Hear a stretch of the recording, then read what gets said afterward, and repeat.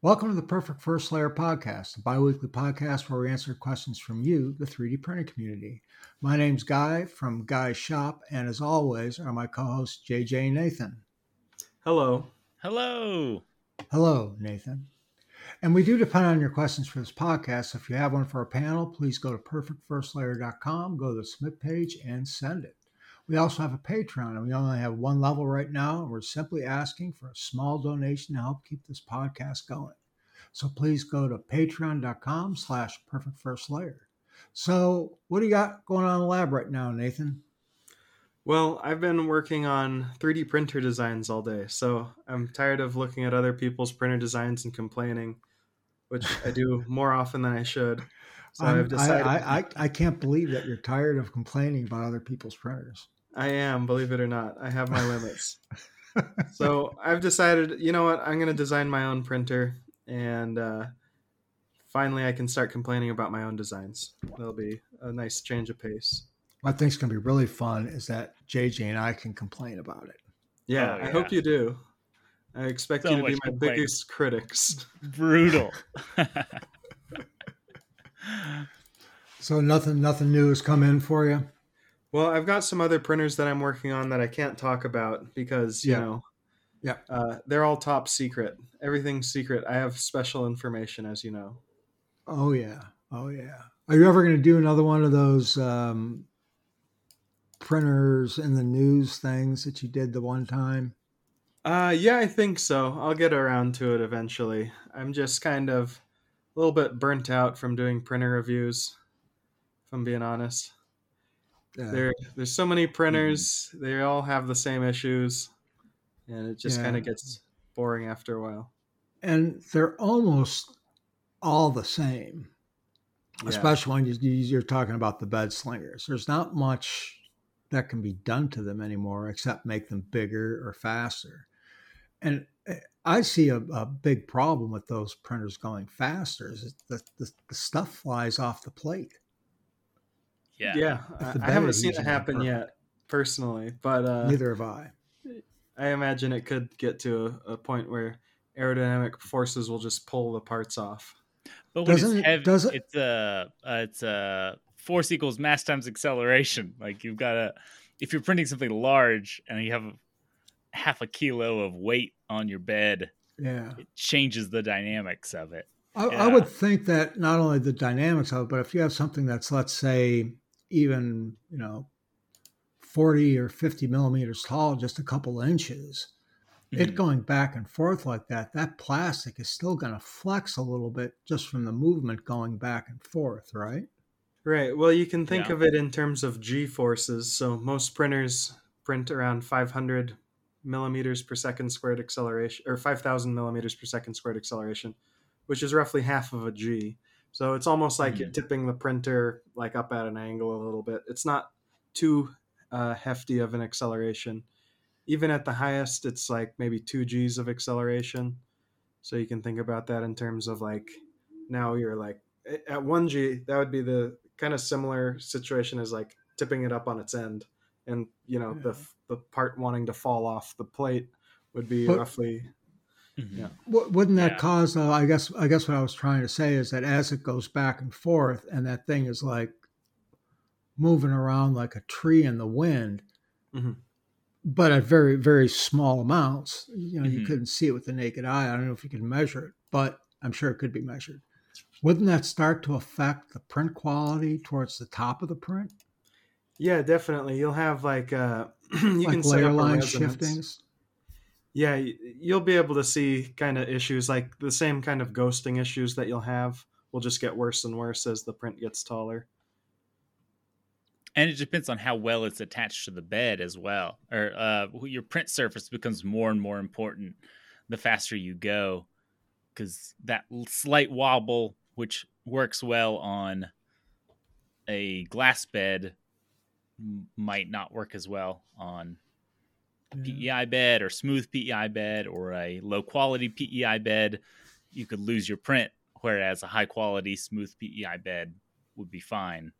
I would still think that no matter what, there's going to be a lot of different factors that contribute to any distortions there might be, but I still think that bed moving back and forth like that is just another thing that can cause issues. Right. Not huge issues, but still some issues. Yeah, maybe you'll need to print support material just to support the mass of the print. Like, if you're printing something straight up, conventionally, you wouldn't think you would need any support material because since everything is self-supporting, it's directly under itself, it's all fine. But then you might need to think about like having to brace it against the G-force of accelerating back and forth. But generally, if you've got a large base on the object, like it's 100 millimeters of a kind of a platform, then that should be enough to hold it down. If you're printing like a pencil standing up, then that could definitely run into issues.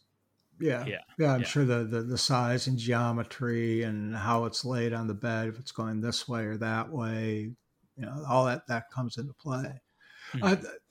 You have one of those big, huge Neptune printers, right, JJ? Yes, the Neptune 3 Max. How fast does that go? Is that one of the fast printers? Pretty slow because it's an older one. And I found issues whenever I bumped it up slightly, even that it just worked better at slower speeds.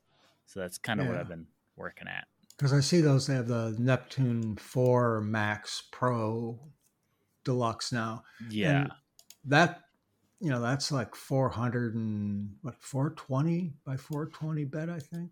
Something like that. It's big. Something really big like that. Yeah.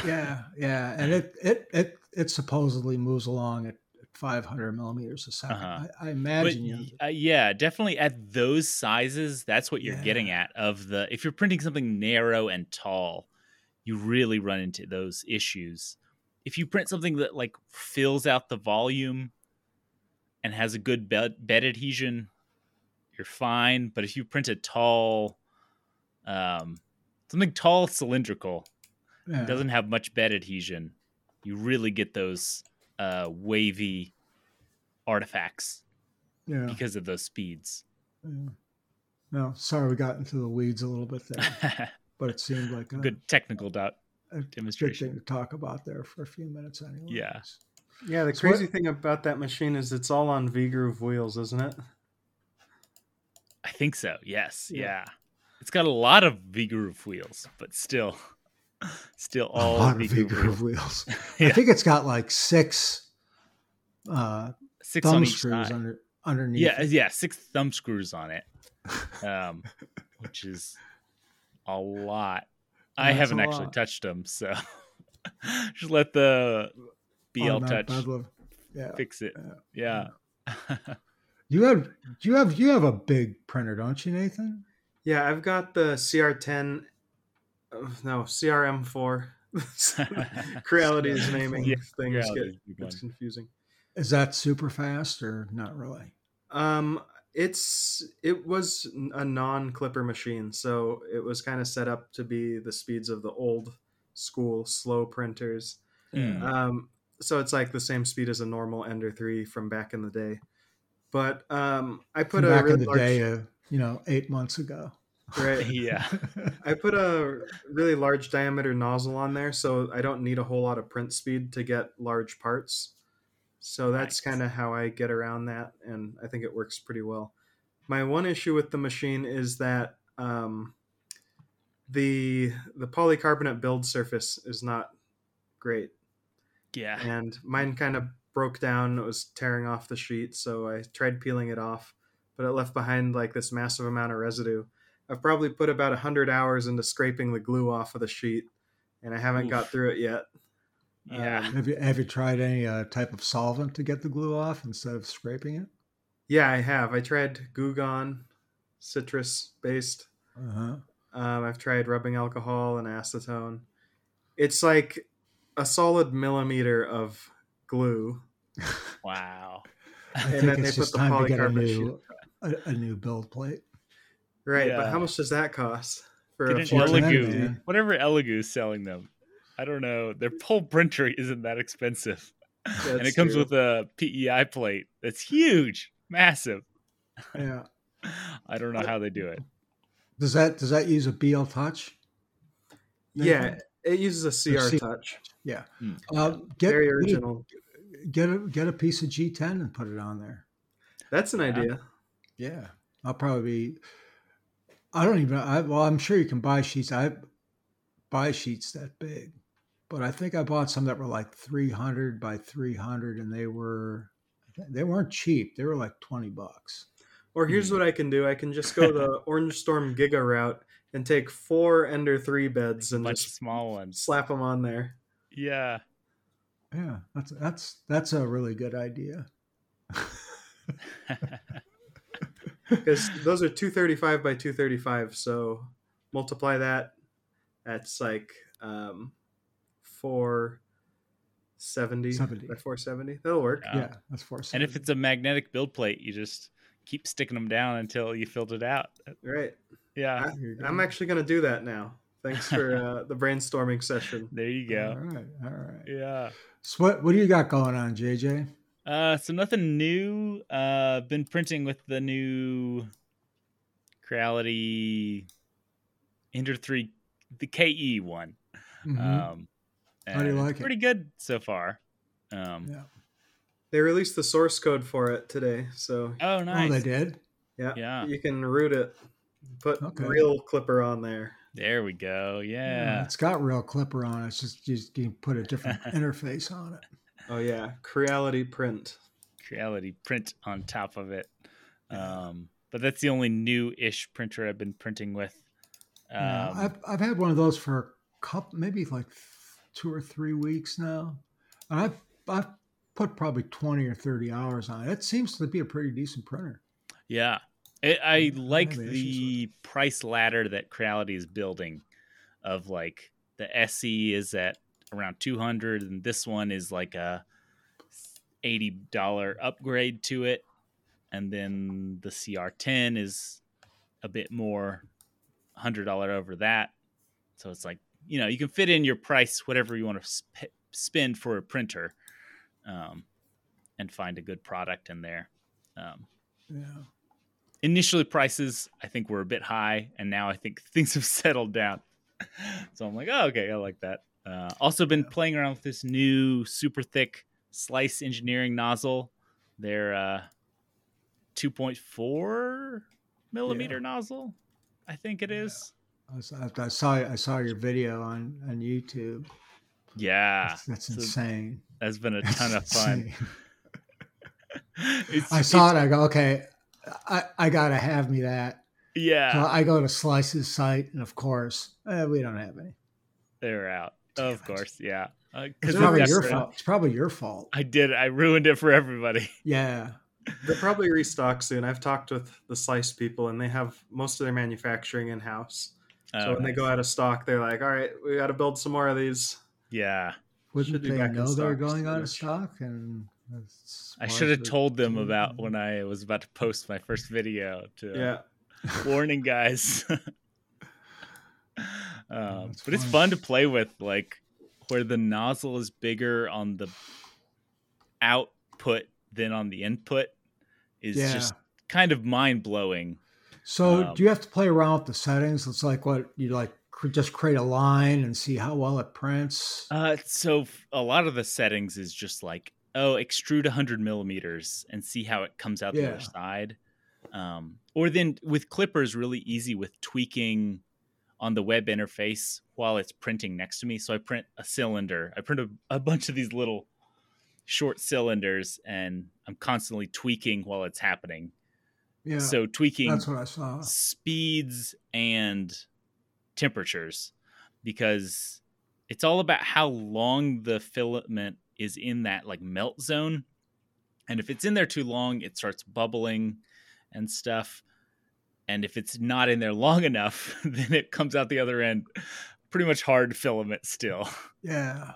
So there's a real fine line there. Are you using what kind of hot end are you using?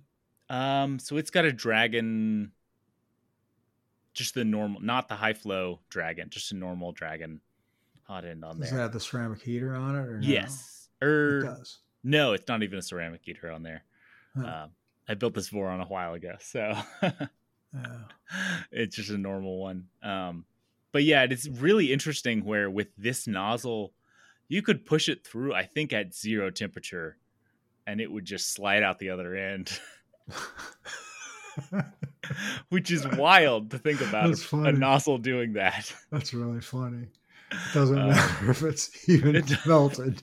It's still going to spit it out the end. So if you're under temperature, because this one I was practicing with PETG and I was using PLA temperatures.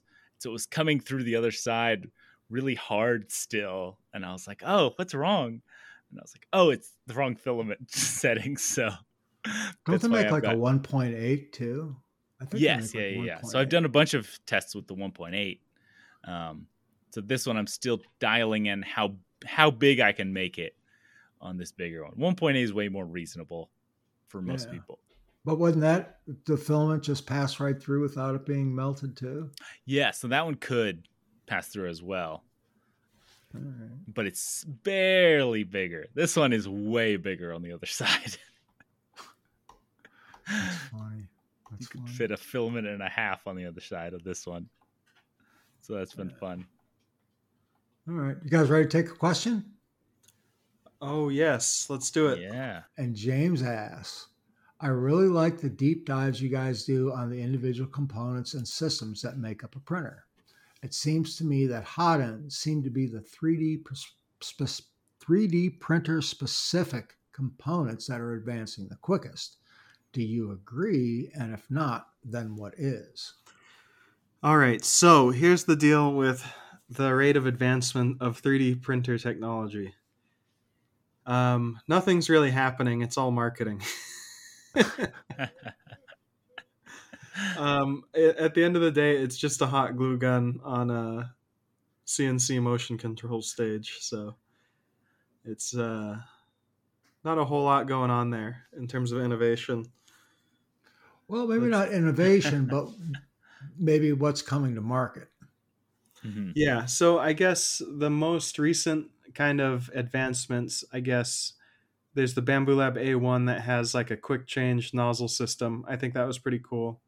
Then we also had the year before that kind of the advancement of ceramic heater elements, which, that's not really that big of a deal.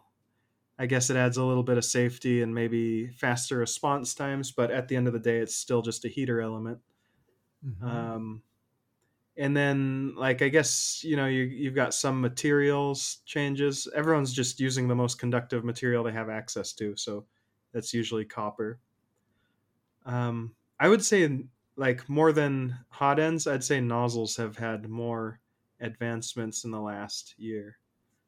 Because we had the CHT nozzles, which kind of have that flow splitting technology that increases flow rates, and then you had the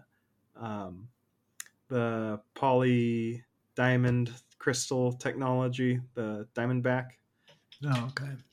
That's using really unique materials, but they all just thread into basically a metal block that's temperature controlled. It's the same thing as a soldering iron or a hot glue gun. Sure. What do you think, JJ? Yeah, I'm kind of intrigued by this question of it.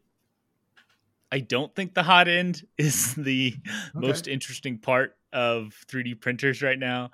Yes, the CHT or the ceramic heater is way better than these older aluminum blocks with a heater inserted inside of it. So that I think has been a really big improvement. You can heat up things at less than a minute versus 2 minutes or so in the past. Yeah. And yeah, nozzles have gotten way better because there's actually a market for them now. Buying I would way rather buy a good. We were just talking about the Gamma Master nozzles from Slice, and it's they work really well. Versus in the past, I would just buy 10 for $5 on Amazon, and they're good enough. Cheapest, whatever's the cheapest, it's fine for long enough. But I feel like the greatest advancement in 3D printers currently is more software side instead of the hardware side. So give me an example. Ease of use, input shaping, reducing ringing because your printer is measuring it and using software to balance out that ringing, and being able to pressure advance, where it's like measuring the flow out of through the nozzle, and so it can do corners way better, and just advancements in that side. And ease of use, I think, is the biggest advancement that we're seeing currently. Yeah, I would agree with everything both you guys said. Mm-hmm. I haven't been around these as long as you guys have, but it's been probably 3 years now. So I guess it's been a little while anyways. And I remember, going from the Ender 3 V3, V2, Ender 3 V2, to, some of the printers I have right now. They're just so blazingly fast. They heat really quick, and they just work. We were talking about the Ender 3 V3 KE, which is the clipperized version of the V3. And you just basically plug it in, you hit a button, let it do its thing, and it goes. So I think that's pretty cool. Yeah. I recently, on my Voron Zero, I took I had a Dragon hot end in that, and I took it out, and I had a Revo Voron that came with the printer that I never put in. Oh, nice. Yeah. And that had a ceramic heater in it. And I put that in there. And I'll tell you what, little thing rocks. It definitely has some limits to how fast it can print, though. Yeah. How do you like the Revo? I've never tried a Revo, actually. It's nice. You can take the thing out cold, put another one in cold. You don't have to worry about any of that. And just use your thumb. You don't have to Z your bed. Yeah. I mean, it's just pop one nozzle out to the other. I did get a high flow 4mm nozzle, and it works much better now than it did before. Yeah, because the regular Revo nozzle only has like a volumetric flow rate. I think I'm saying that right of like 12 millimeters cubed. So it doesn't have a lot on the top end. Yeah, it's a little slow. It's a little slow, and the high flow one is like 22. So without speed, I don't speed my printer up. That the Voron Zero, I'm printing small things on it anyways. Mm-hmm. So, but the print quality on it, it's really good now. It's the best it's ever been, and I attribute it to that nozzle. You wouldn't, or that hot end. You wouldn't think a hot end would make that big of a difference. You think the nozzle would, but it has made a huge difference. A really big difference. I think that's kind of interesting to talk about. Like with E3D, it seems like all the other hot end manufacturers have gone for the high flow rate option to kind of differentiate their products. Mm-hmm. But E3D has gone more into ease of use and ease of like changing parts out, which is an interesting direction to take. Yeah, it's way more like consumer friendly because changing nozzles is one of those things that's a limiting factor. I don't change nozzles because it's not super easy to do. Well, you could argue that you don't need to change nozzles all that often. Like if you're changing nozzles more often than you change your socks, then you might need to see a doctor. Yeah, you've got other issues. Yes, yeah. It's more of a weird YouTuber thing where I'm like, oh, let me try out this. Let me try out this. Yeah. Normal people, you put a 0.4 in there and you're solid. I've been really happy with the CHT nozzles. I've been using those for almost probably a year now, I think, give or take. And I've been putting that in all my machines, and they've been working really well. There's never been a problem with it. The nozzle becoming a bottleneck for anything. So I guess that's good. I've got one of those in my my big Voron, the 2.4, and it's got that Rapido ultra high flow thing in it, and it's just tremendous. I don't have any issues with that at all. It can push up to like 35 or 40 or something stupid like that. I've been impressed with the companies coming out with like more durable nozzles. The Slice has their Gamma Master, and the Swiss. What's the other one? Micro Swiss.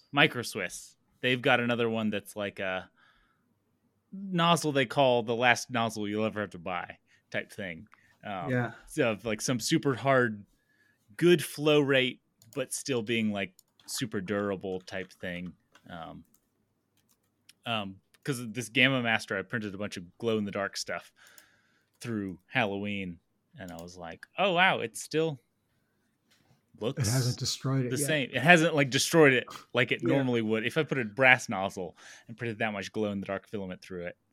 From my conversations with Slice, they have they say you can print anything through that, what do you call it, the Gamma Master nozzle, except for glow in the dark filament. That's the only one that'll void your warranty.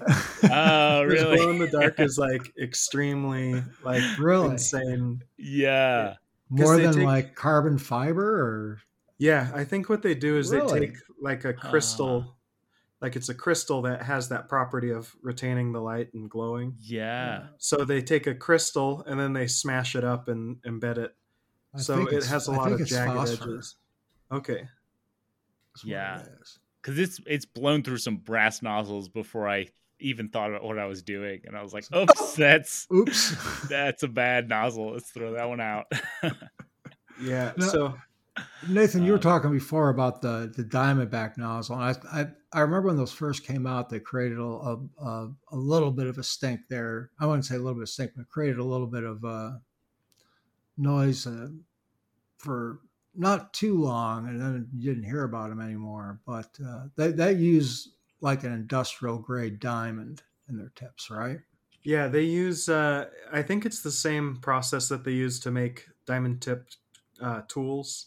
Yeah, it's an industrial grade lab created diamond.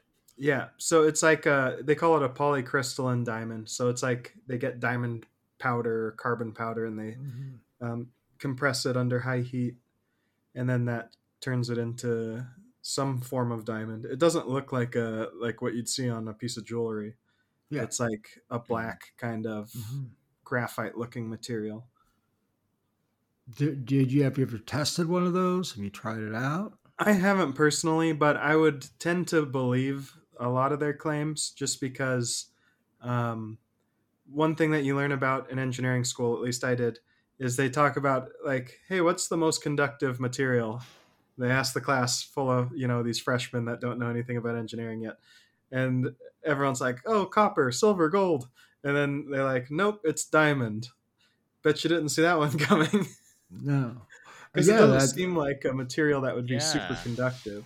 Yeah, I've looked at those, but they're just so darn expensive. They're like $100 for a nozzle. Yeah, it's like or $150 for a Revo version of it. I just can't. I can't justify it. Yeah. One of the limitations with their product is also the temperature. You can only go up to like 280, because if you go above that, it kind of degrades the material or something. I'm not sure exactly what it is. Don't a lot of the quote unquote engineering grade materials, don't they print well hotter than 280? Yeah, so that's kind of an issue. I mean, mainly it sounds like the biggest application for it is for PETG printing, because PETG, it's very sticky. So the diamond nozzle is supposed to be like super slick too. So okay. Oh yeah. But like when I think about spending $100+ on a nozzle, I'm like, well, I better have some serious application for that, like printing medical implants or something, or like military gun parts or some crazy stuff. But it's like, no, you're just printing PETG. You just want it to look a little bit nicer and print smoother. It's like, you look at those CHT nozzles, and they're not that expensive. They're only like $25 or so, and you really don't have. You buy one of them and you're done. Yeah. I guess the main argument there is with any of these metal-based nozzles, they get the slickness from a surface finish that can be worn out. Versus the diamond tip nozzle, it's like the whole volume of that diamond tip has the good properties of being slick and stuff. I mean, is it worth it? That's something that you have to answer to your significant other when they see you've bought a diamond that doesn't that they can't wear. Yeah. But you also mentioned before about some of these nozzles now that are quick change, not the Revo, but it's like a whole cartridge where it's the nozzle, it's almost the whole hot end where just a clip holds it in. A lot of companies, the Bamboo have A1 has that. The Flash Forge has that. Yeah, and Prusa has it to some degree. I mean, you have to unscrew it with a tool, but it pulls out the whole heat break and nozzle in one piece. That's really similar to the Revo. Yeah, it's basically the Revo without the little hand torqueable part. Does anybody else? I think they're super cool. Or on the Flash Forge is the only one I've actually done it on. The A1, I haven't replaced the nozzle at all on it. So, do you have an A1? But A1 Mini, I meant. I think the A1. I'm sorry, the A1 has that fast change clip on it. Does the A1 Mini have that too? Yeah, it has the same system. It looks like the same. Okay, I didn't know that. Yeah. I didn't know that.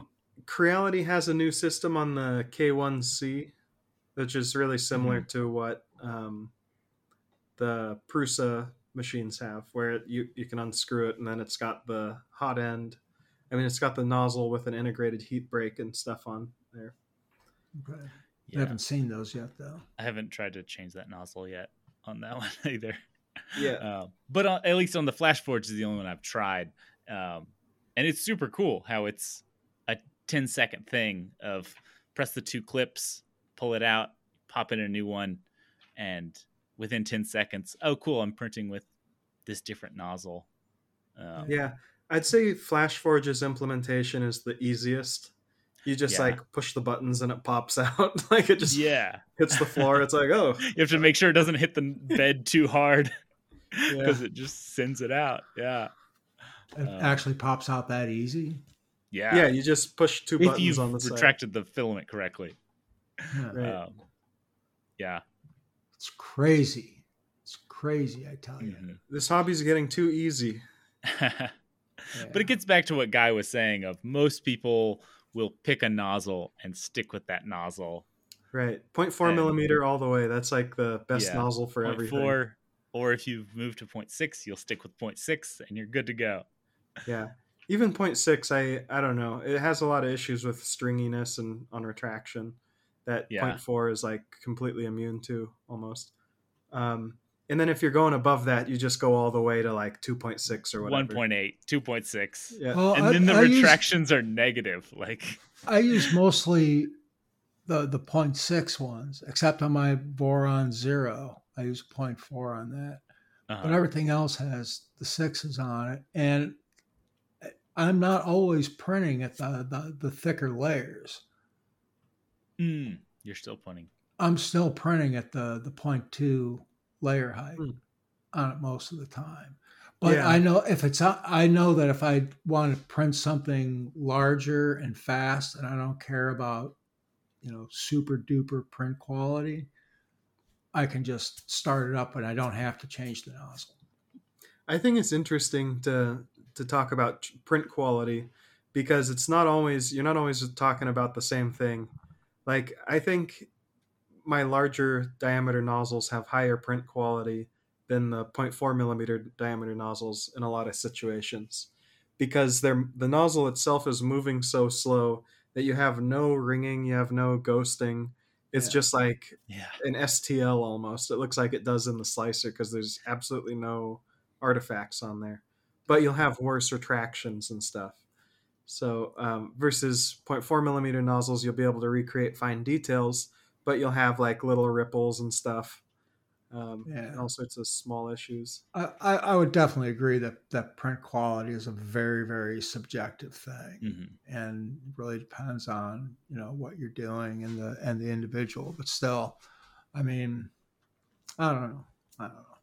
And the one thing I want, print quality, once you start getting up to 2 millimeter layer height, and you look at a macro lens, you start getting that layer is so thick you can see surface defects on that layer, like grooves that are from the nozzle machining start showing up on the sides of your prints because you're printing so large that you start getting machine grooves on the sides of your prints.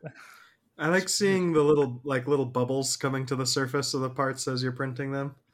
Yeah, you can really only see those on the large diameter nozzle super prints. large nozzles. Yeah. After we're done here, I've got to go back to the Slice Engineering site and see if they have any of those nozzles in stock. Let's get them to ship more.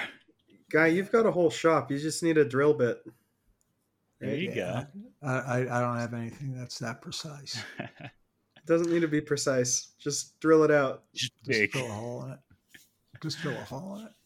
Just take it to the table saw. Just cut the tip off. Oh, okay. Yeah. All right. So let's move on to another question. What do you think? Yeah. Okay. This one comes from Jeremy in Tulsa. And he says, first of all, I love the podcast. I love how you guys approach things from a different angle, and it makes for a fun and engaging podcast. Well, thank you, Jeremy. He asks or says, when having any kind of shop, organization makes a huge difference with productivity and safety, or sanity, I should say. I was wondering if you all have any experience with creating wall storage. Specifically, the most popular completely 3D printed options I've seen are thread boards and the honeycomb wall. There's also the ability to buy a normal pegboard and print attachments. I'd love to have something durable with the most amount of options for mounting. What route would you guys take? What do you think, JJ? Yeah, so I spent this last week printing a bunch of this new multi-board system for installing things, and it's very versatile. Oh, I see it back there. It's Behind not you. back. It's not actually that. That's not it. No, that's been there since we started. Those are some foam before. boards. Okay. Anyway, acoustic treating. Yeah. It's in the other room, but I like how versatile it is. It's got so many different sides to it. Very complex, and took a while to kind of figure out what I really wanted to do with it. But I like how easy it is to create a new file for it because everything's large. On a normal pegboard, you have to create 3D prints with kind of small pegs to fit into more normal pegboards, which I don't love.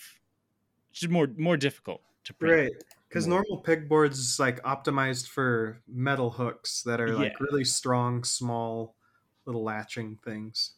Yes, yeah. But 3D printed parts, you need to make them a little bit bigger so they're strong enough. More big and chunky, yeah. The other thing I have done a few pegboard things for non-structural strong things, but I have done some French cleat prints before for mounting tools, more heavy things out in the garage, where the French cleat is a wood thing on the wall, and I just 3D printed a little bracket to fit on it to hold up something. But that's kind of my extent of tool storage and optimization. What do you think, Nathan? Well, I store all my tools on the floor, so I don't really need anything printed. Strongest place to put them. Yep. Lowest center of gravity. Yeah.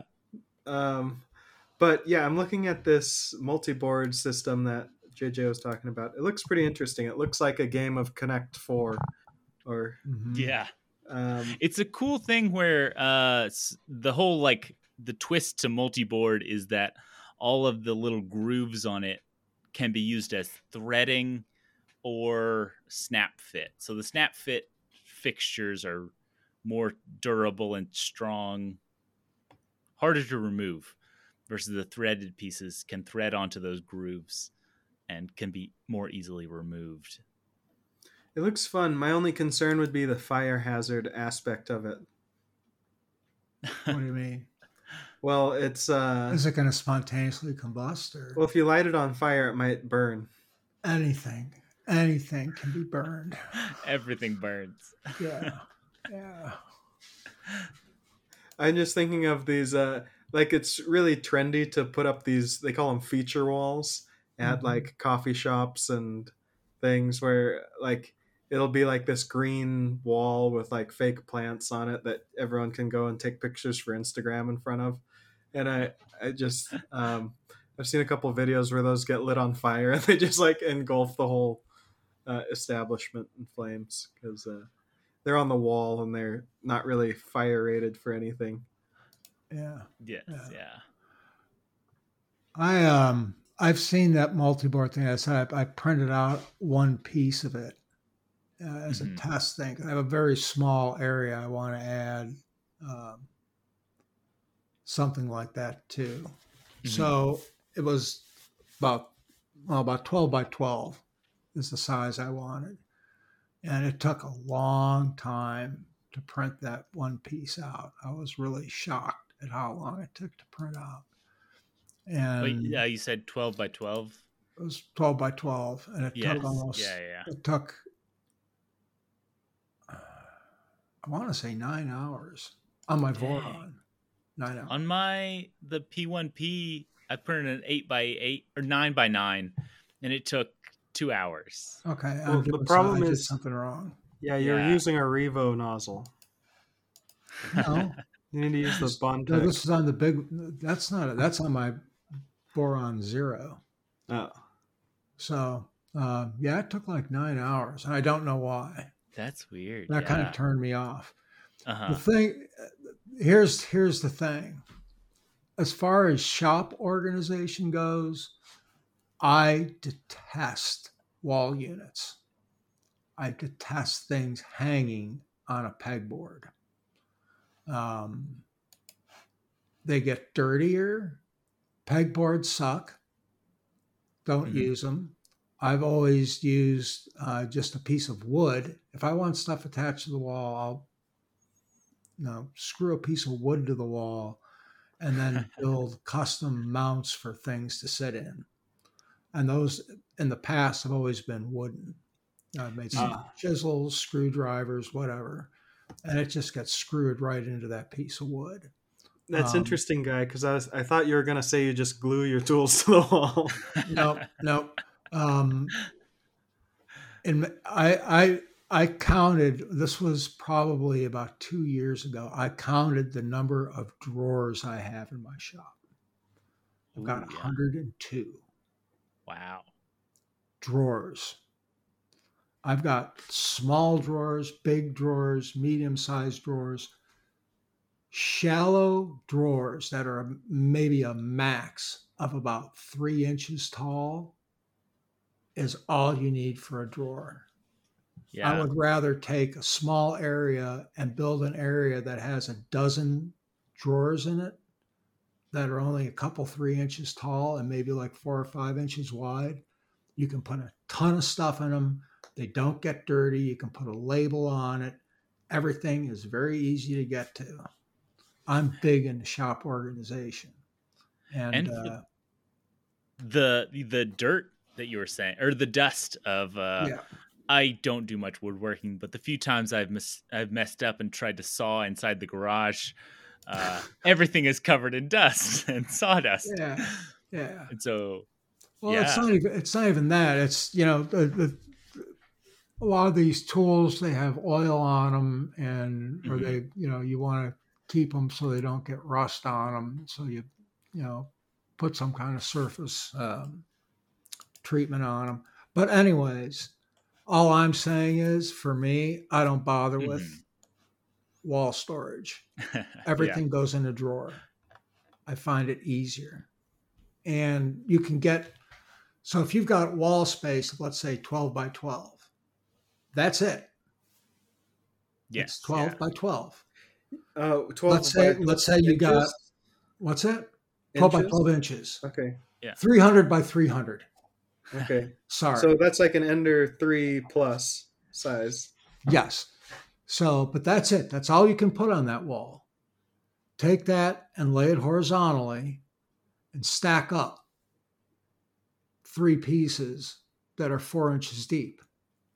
Mm-hmm. I've quadrupled my storage area.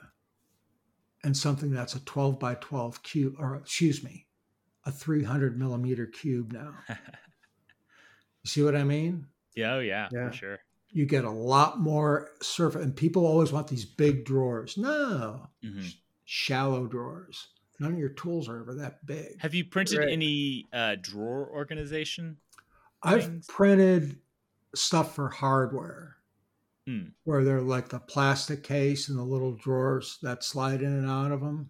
Yeah, yeah.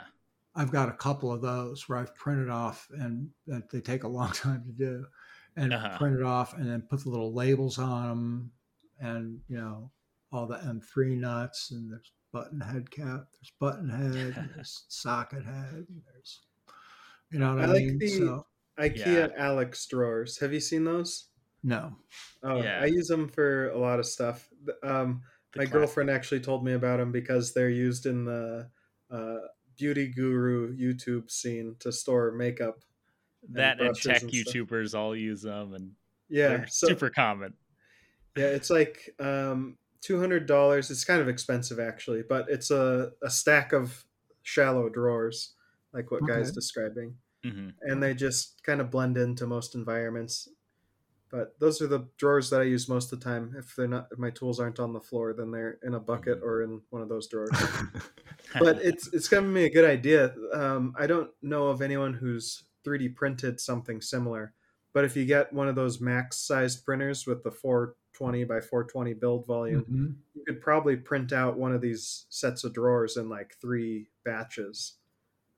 And then, if that would normally cost you $200, but you can just print it out with like 5 spools of filament, that's like $60 instead.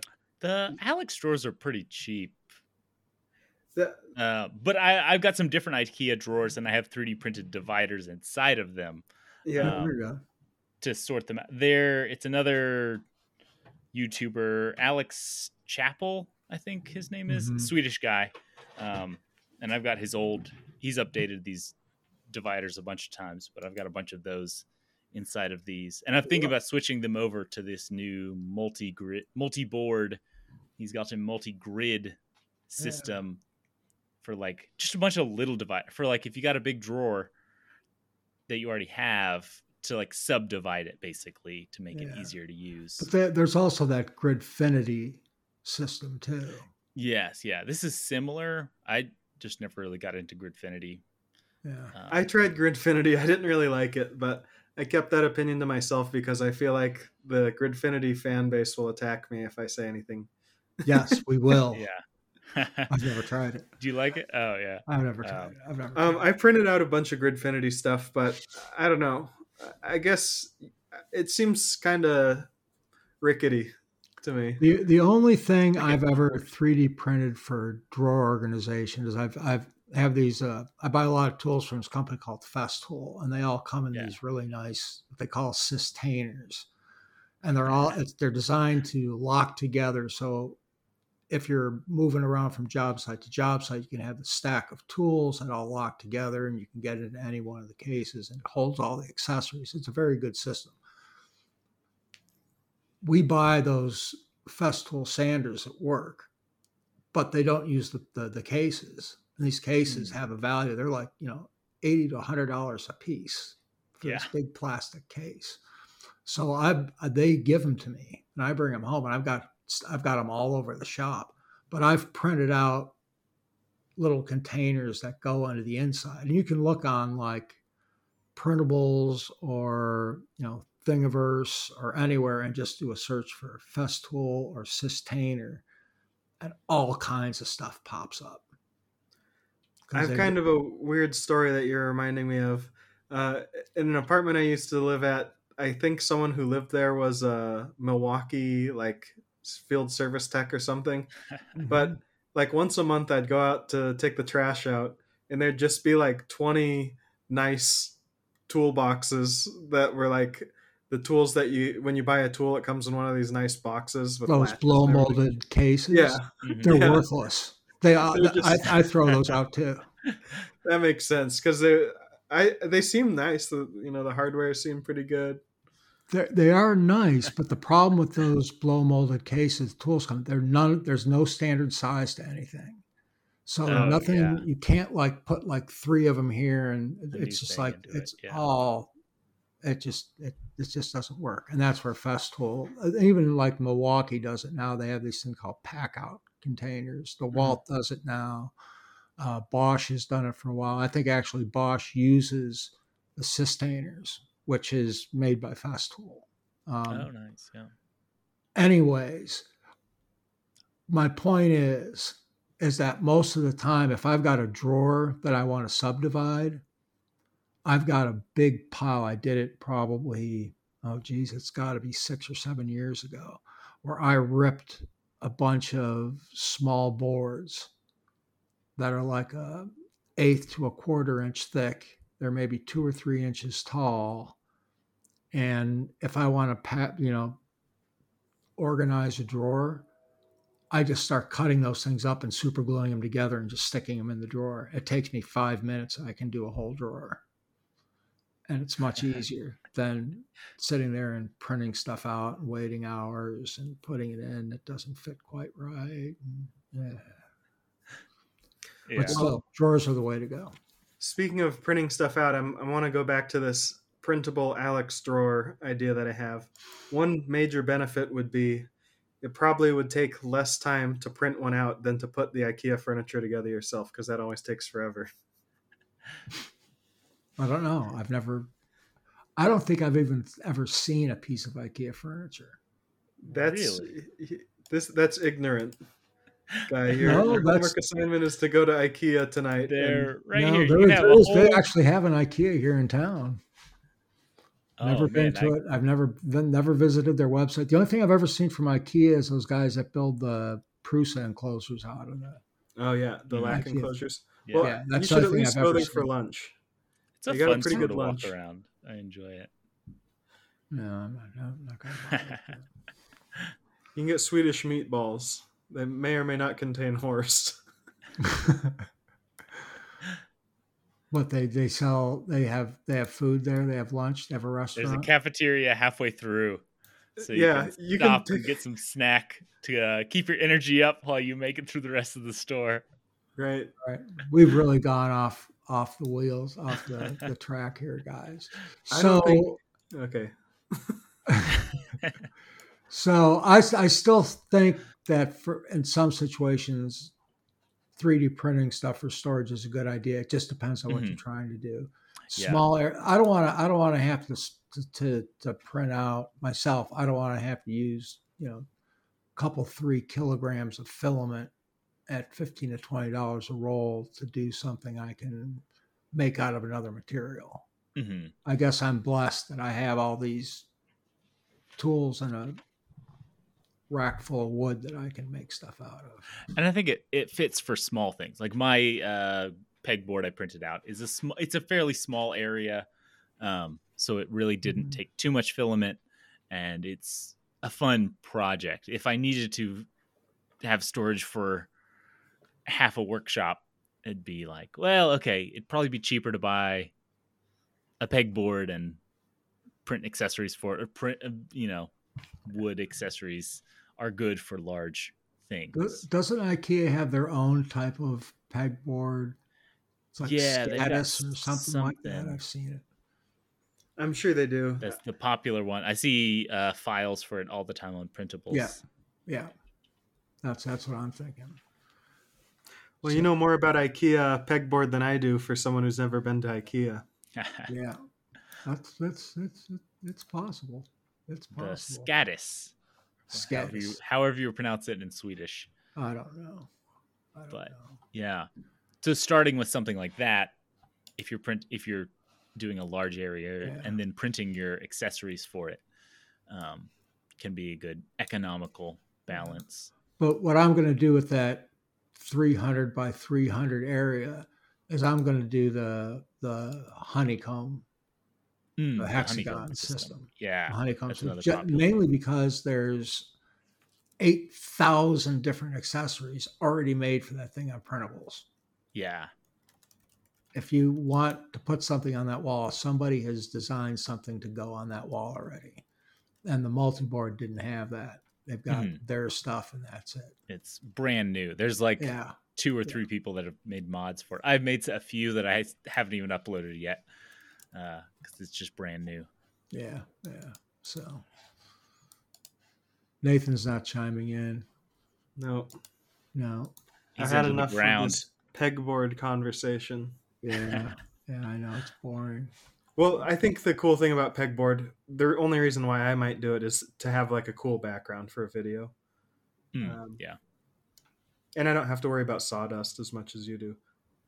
Yeah, that's true. That's true. All right. Well, I think that's going to do it for this show. And remember, guys, we really need questions and participation from you, the listener. So go to perfectfirstlayer.com, go to the submit page and ask us. And Nathan, why don't you tell everyone where you can be found? Just look me up on YouTube. It's Nathan Builds Robots. All right. And JJ? And I'm on YouTube as well, just JJ Shankles. All right. And if somebody wants to ask us a question other than perfectfirstlayer.com, can they email us, JJ? Oh, yeah. You can email us at perfectfirstlayer@gmail.com. Nice. And I can be found on Guys Shop on YouTube. So, all right. That was a fun conversation, guys. And we'll talk to you in a couple of weeks. Bye. See ya. See ya.